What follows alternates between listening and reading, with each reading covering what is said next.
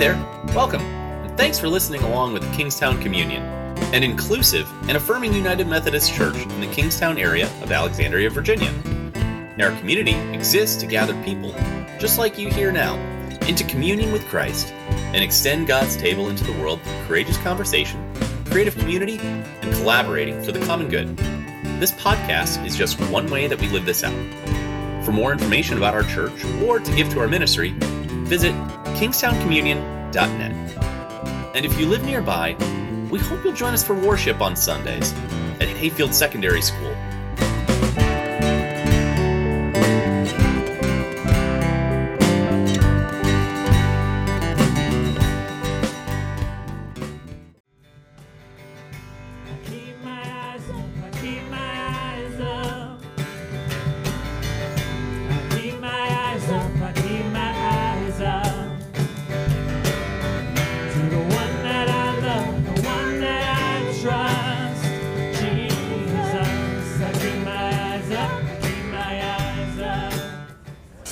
Scripture reading this morning is from James chapter 3, verses 1 through 12. Not many of you should become teachers, my brothers and sisters, for you know that we who teach will face stricter judgment. For all of us make many mistakes. Anyone who makes no mistakes in speaking is mature, able to keep the whole body in check with a bridle.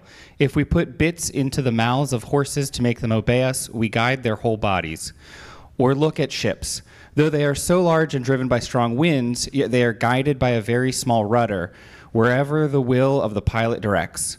So also the tongue is a small member, yet it boasts of great exploits. How great a forest is set ablaze by such a small fire, and the tongue is a fire. The tongue is placed among our members as a world of iniquity. It stains the whole body, sets on fire the cycle of life, and is itself set on fire by hell. For every species of beast and bird, of reptile and sea creature can be tamed and has been tamed by the human species. But no one can tame the tongue, a restless evil full of deadly poison. With it bless the Lord, and Father, with it will curse people. Made in the likeness of God, from the same mouth comes a blessing and a curse. My brothers and sisters, this ought not to be so. Does a spring pour forth from the same opening both fresh and brackish water? Can a fig tree, my brothers and sisters, yield olives or a grapevine figs? No more can salt water yield fresh. The word of God for the people of God. Thanks be to God. Thank you, Noah. So I'll never forget the moment that I sat down with my friends, my group of friends, the people that this was pre-Olive, people I went out with in the evenings and hung out with regularly. They were all teachers at that point in time, majority of them. I'll never forget their reaction when I decided to finally tell them that I was switching things up and I was going to become a pastor. I did not prep them for this in any way. And I don't actually remember the reactions of the majority of the people at the table, but I remember one reaction. We were at Plaza Azteca and eating our, tableside guacamole, and I remember the one. I nervously said, "Hey, so I have some news to share. I've decided to apply to seminary. I know that teaching isn't what I was meant to do. I've known that for some time, and I've decided to become a pastor." And one of my closest friends, without missing a beat, said, "Why the hell would you want to do that?" And she was super serious. It was not sarcastic. It was not tongue-in-cheek. I mean, it was serious. Why the hell would you want to do that? And that's the thing about words, right? I don't remember anyone else's reaction at the table. But that one phrase, it hung with me for over a decade. Because it was this vulnerable moment, I didn't know what they were going to think. I mean, I hadn't always been all that holy with them, right? They were the people in my life that saw me be me, just were never, not when I was pastor. And what would they think of that? What would they think of me? It's a vulnerable space, and it stung and it hung in the air. It has for like a decade. what is striking about my friend and what she said after all of this time, too, is that I'm actually still doing business with those words. Like, I feel their sting over and over and over and over again. Those days when I and ask my own self or ask God, why the heck did I do this? Right? I also, for a good amount of time, even though I left the Pentecostal church at 18, I stayed in contact with my youth pastor growing up, and we would go stay with their family. I introduced them to Chris. Wasn't kind of, my faith was changing, but they were still beloved to me. And it was towards the end of my first year of seminary that we went to stay with him and his family, and I'll remember what he said. So excited to kind of do that work, that theological conversation work with him now that I've had a little bit of time in seminary and read some things, and said, "How's Duke? Do you still even love Jesus?"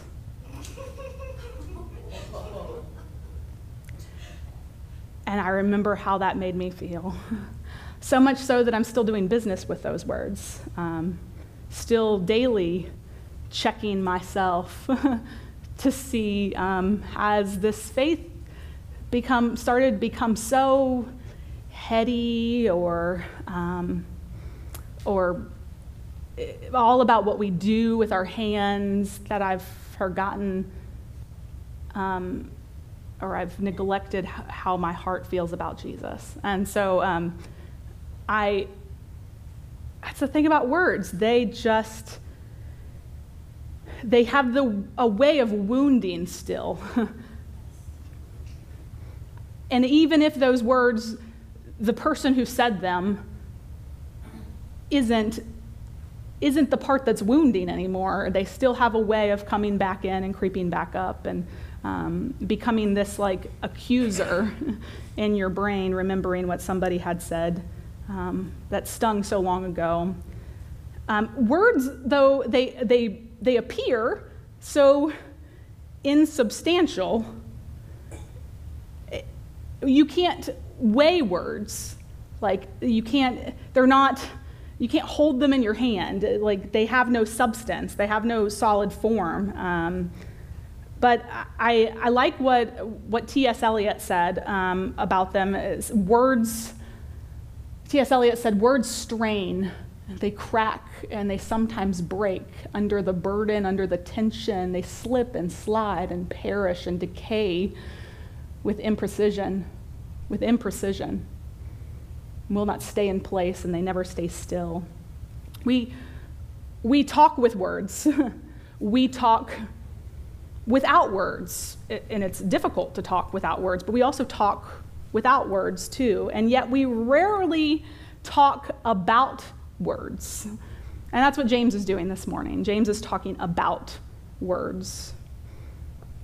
We don't really talk about words as much because they're normally symbols. Their importance lies not in the word itself. Like symbols, words are merely a way of talking about one thing in terms of something else. I'll give you an idea of what I mean in a second. Maybe this will help. Someone once said that the mind is like an art gallery with pictures hanging on the wall. And underneath each picture is a little plaque on which is inscribed the name of the picture appearing above it. I mean, that's the way words work for us. When I say a word, what you see is a picture in your brain. You don't see the word underneath when I say the word, right? If I say the word book, what you see is a volume. I wonder how big that book is in your brain. Is it a board book because you've been reading those a lot lately? Is it a thin book you remember from your childhood? Is it a novel this thick? I wonder what comes to mind. I say a word and you get a picture. And so try this for a second. I'm going to say a few words, and I just feast on this. I wonder what comes to mind. You don't have to share with me, but I just take a second and picture it. Doctor.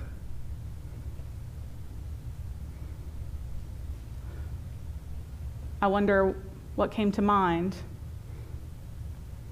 Senator.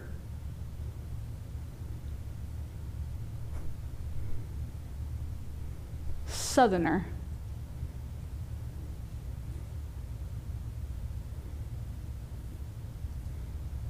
Nun.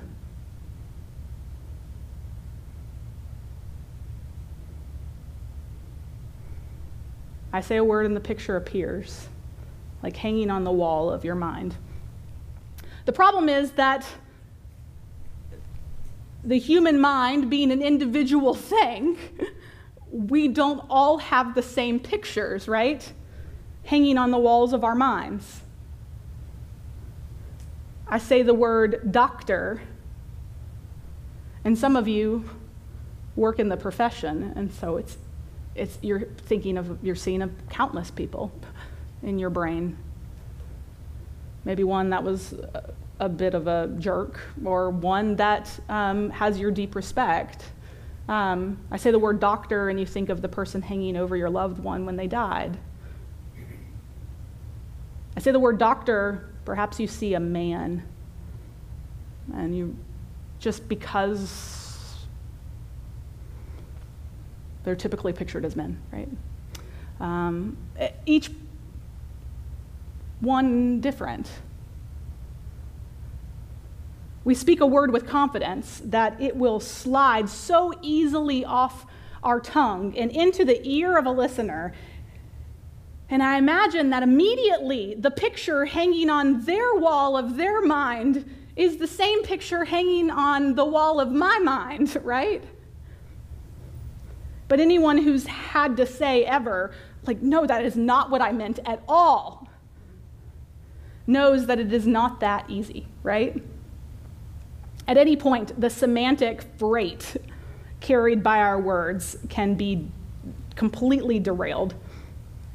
And so words, they seem fickle, and they twist and they turn at the slightest aggravation, at the slightest wounding memory. And perhaps that's one of the reasons speech has become so discredited and devalued in our culture. The quickest way to depreciate something now is to banish it to the world of words. So we say things like, that's just hearsay, or talk is cheap, or sticks and stones will break my bones, but words. And more than one poet has lamented the fact that words often seem so puny and anemic and insubstantial to be trusted with something so great as an idea or an image or a feeling they're trying to express. But that word about words is not the last word. Words also are this form of power. And like all forms of power, and James is talking about this today, they can be used to bless and they can be used to curse. They can be used to heal and they can be used to injure. They can bring life, they can bring death, they can build up, or they can tear down. Consider these words for a second. Just what comes to mind. Consider the weight of these words, the complexity of them. White.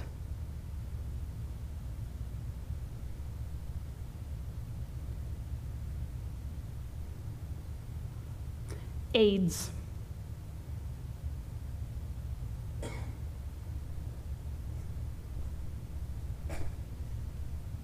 Father.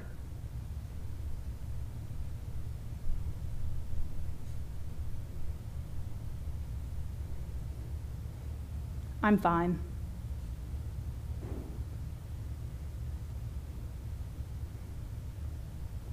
I love you.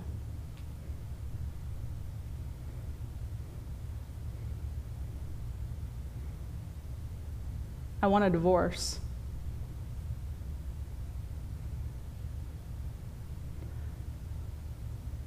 Each one a little different, but can you feel that?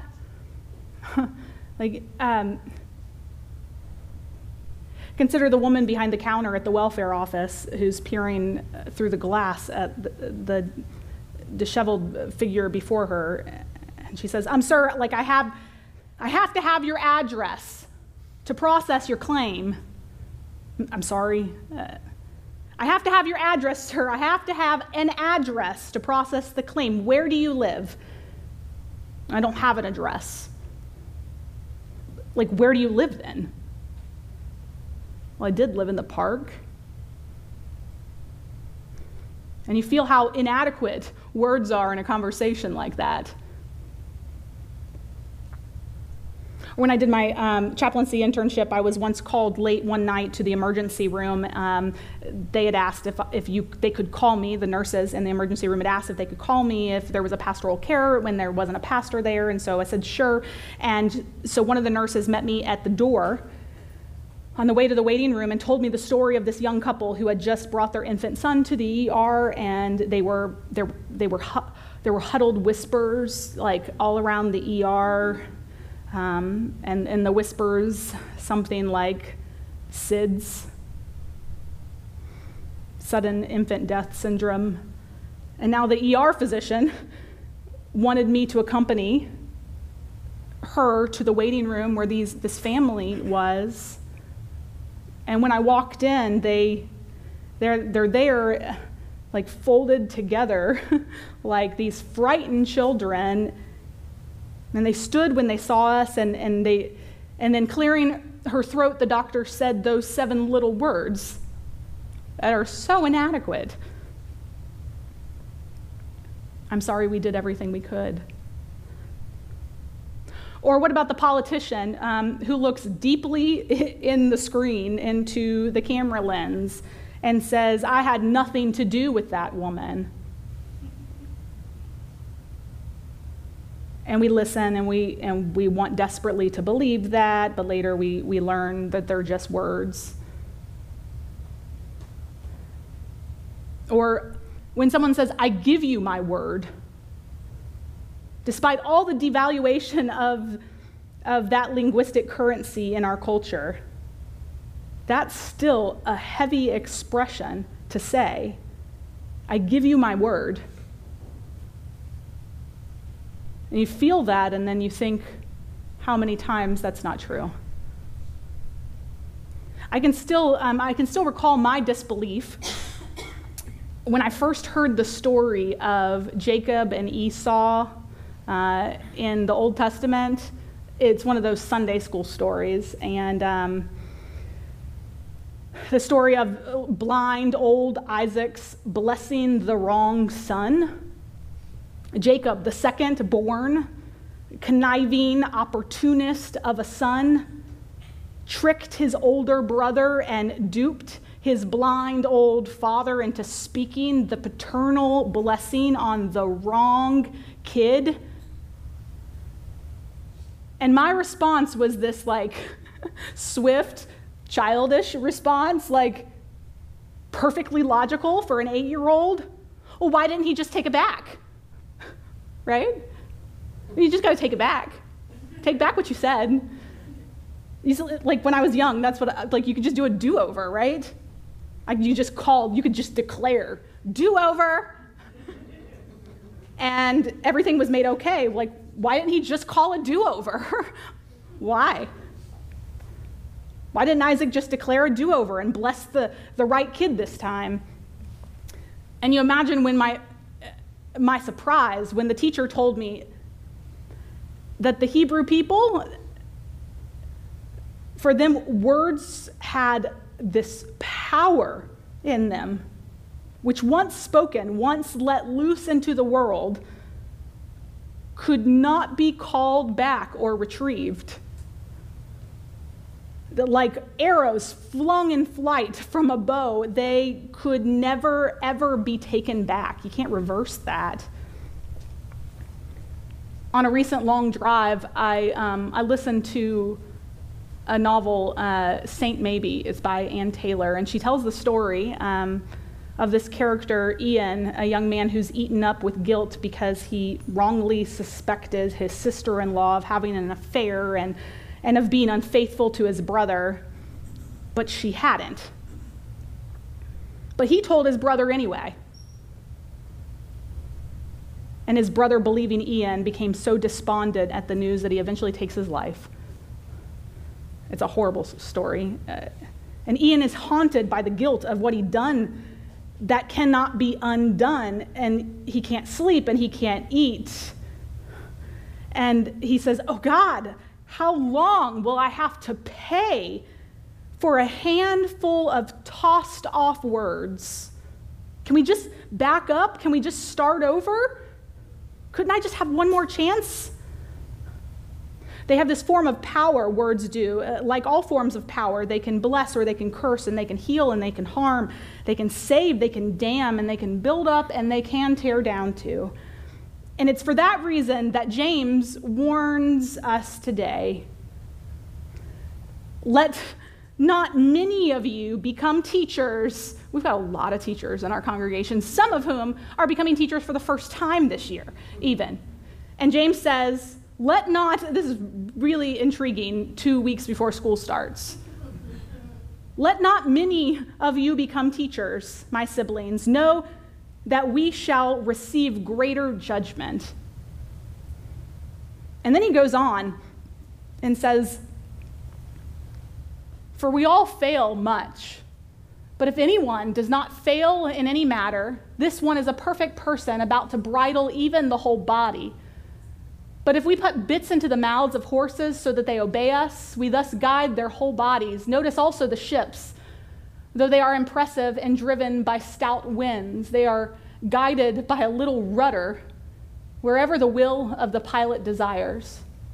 So also the tongue is a little member, but boasts great things. Behold, a small fire engulfs a great forest, and the tongue is a fire. James's Jewish Christian background is probably behind his warning here about the high stakes of teaching. In Judaism, there was no more sacred relationship than that of rabbi and disciple. This was due in part to the Torah-centric character of Judaism.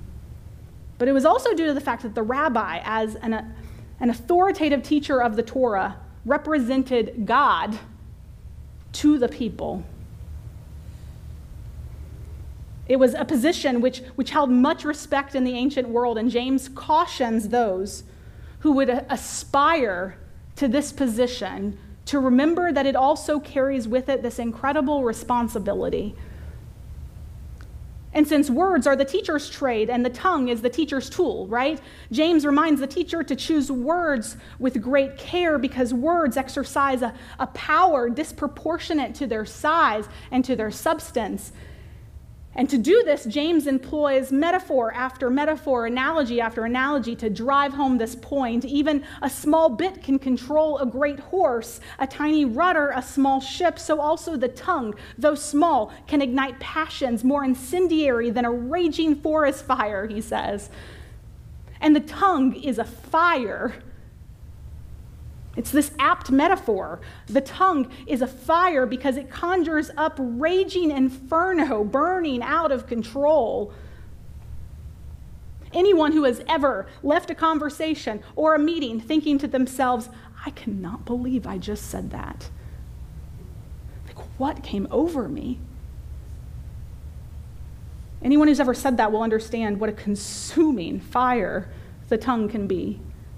I still wonder if my friend ever wondered that to herself after she had gone home post guacamole. Words wound and they tear down, but words also bless and they build up. One of my favorite stories in the Bible about this is Nehemiah. Nehemiah, he speaks in Nehemiah 8, it's these blessing words spoken following the fall of Jerusalem. In 586, the faith of Israel entered into this Dark Ages period, and much of the population was deported from Babylon at this point. And there, far from the temple and the holy city, the people of God had to learn to practice their faith without the benefit of the temple and without the priest and without the sacrifice. It would be 70 years before Zerubbabel would build another temple, and then only a poor, pathetic parody of what was Solomon's splendid temple. But on a crisp fall morning, this priest, Ezra, leads this ragtag group of returnees to what is called the Watergate in Jerusalem to try to rekindle the faith that had been nearly extinguished in the suffocating slavery of Babylon. And he climbs into this makeshift pulpit, unrolls this big scroll, and takes a big breath, and then he just lets the words go. But when he reads those words, a power not his own takes wing among the people. The story goes that he reads from sunup to midday, and not a soul nods off. That hardly ever happens when people preach, right? I'm not talking about anybody here, I promise. And so when he opens the scroll, the people, they stood out of respect for the power of the words, and when he finished, they cried, "Amen! Amen!" I never get those here. What a powerful time at the Watergate when a teacher stood up and reads the words of history and the hope and the heritage, and through them call the people back home. And when they hear these words, good words, strong words, blessing words, the people of God are then reborn. Words are these powerful things. Let not many of you desire to be teachers. A pastor? Why the hell would you want to do that? Do you even love Jesus anymore?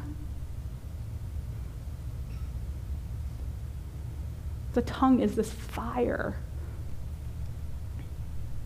Let not many of you teach. But please let some of you teach. Please. Her name was Miss Madish. She was my high school Spanish teacher, but she also taught English.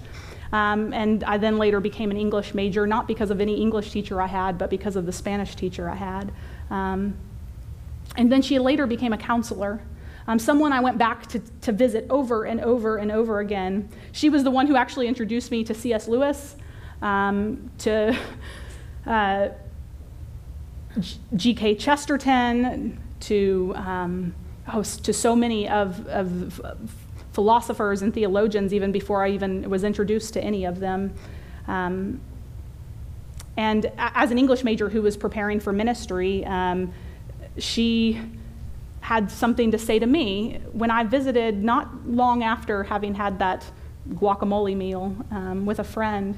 I'll never forget the conversation I had with her when I visited. I was nervous to see her because I'm saying that I'm going to give up this thing that she holds dear for something else, and doing battle also in my brain between what I was feeling in my heart and what I knew in my head.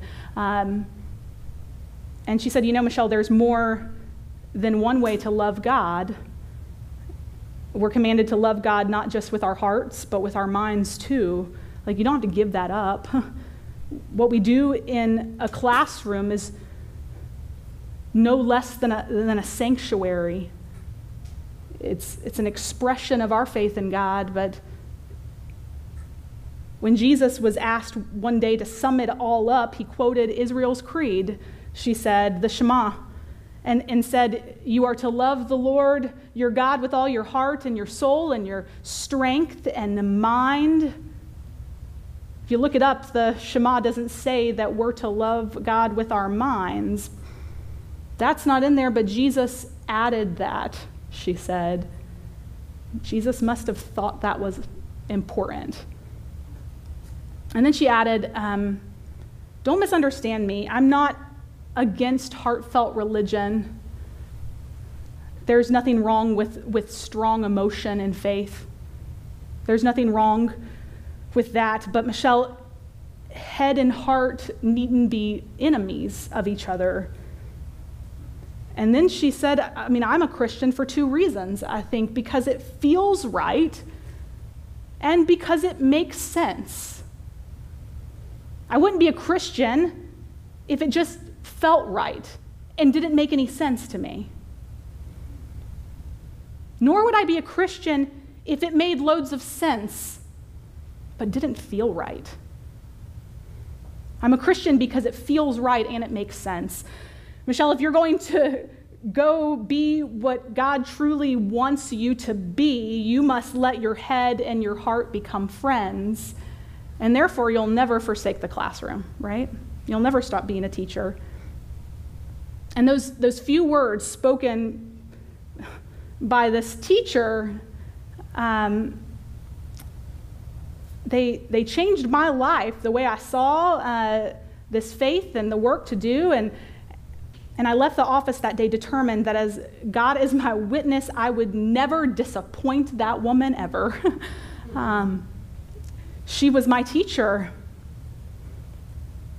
She's a teacher, and words were her tools. And she wasn't trying to be a hero, and she still less a saint. She was just doing her job, being faithful to the place where God had put her, speaking the truth in love to me, and giving grace a chance to do its work. And her words blessed me when the words of those I expected to bless me left me still with a sting. Now that I think about it, I bet she doesn't even remember having ever said that to me. But I do, right? Would you pray with me? God, we're thankful for speech that you could have created in so many ways. Countless Mesopotamian and Near East traditions tell of gods who create the world and create humans through all kinds of other ways, but you spoke us into being so that we might become also speech creatures. People that can build up others, build up the faith, build up the church, so that our words might be a fire, not that burns things to a pulp, but that sets hearts ablaze with a passion for the work of God, for the ways of God, for the love of God. Yet I pray for any person here in this room who is continuing to do business with, do battle with words that have been spoken to them.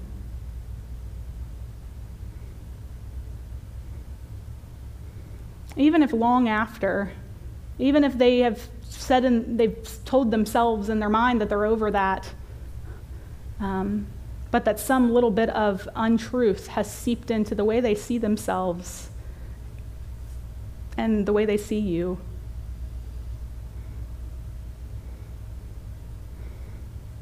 And the church has been good for speaking words that we really wish we could have a do-over.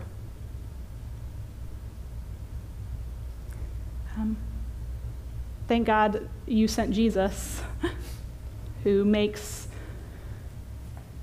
all of our desires for do-overs pointless.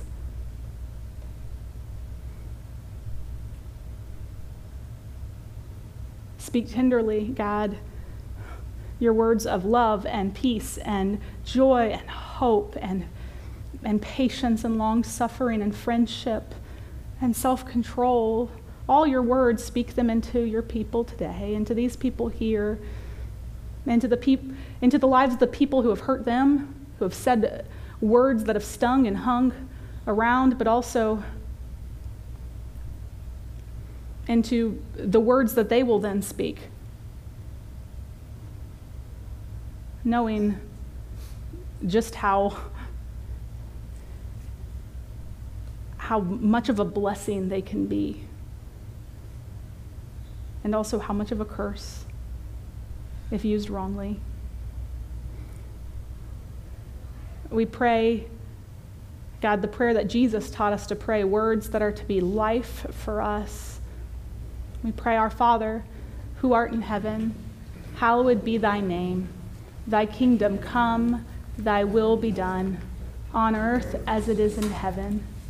Give us this day our daily bread, and forgive us our trespasses, as we forgive those who trespass against us. And lead us not into temptation, but deliver us from evil. For thine is the kingdom, and the power, and the glory forever. Amen.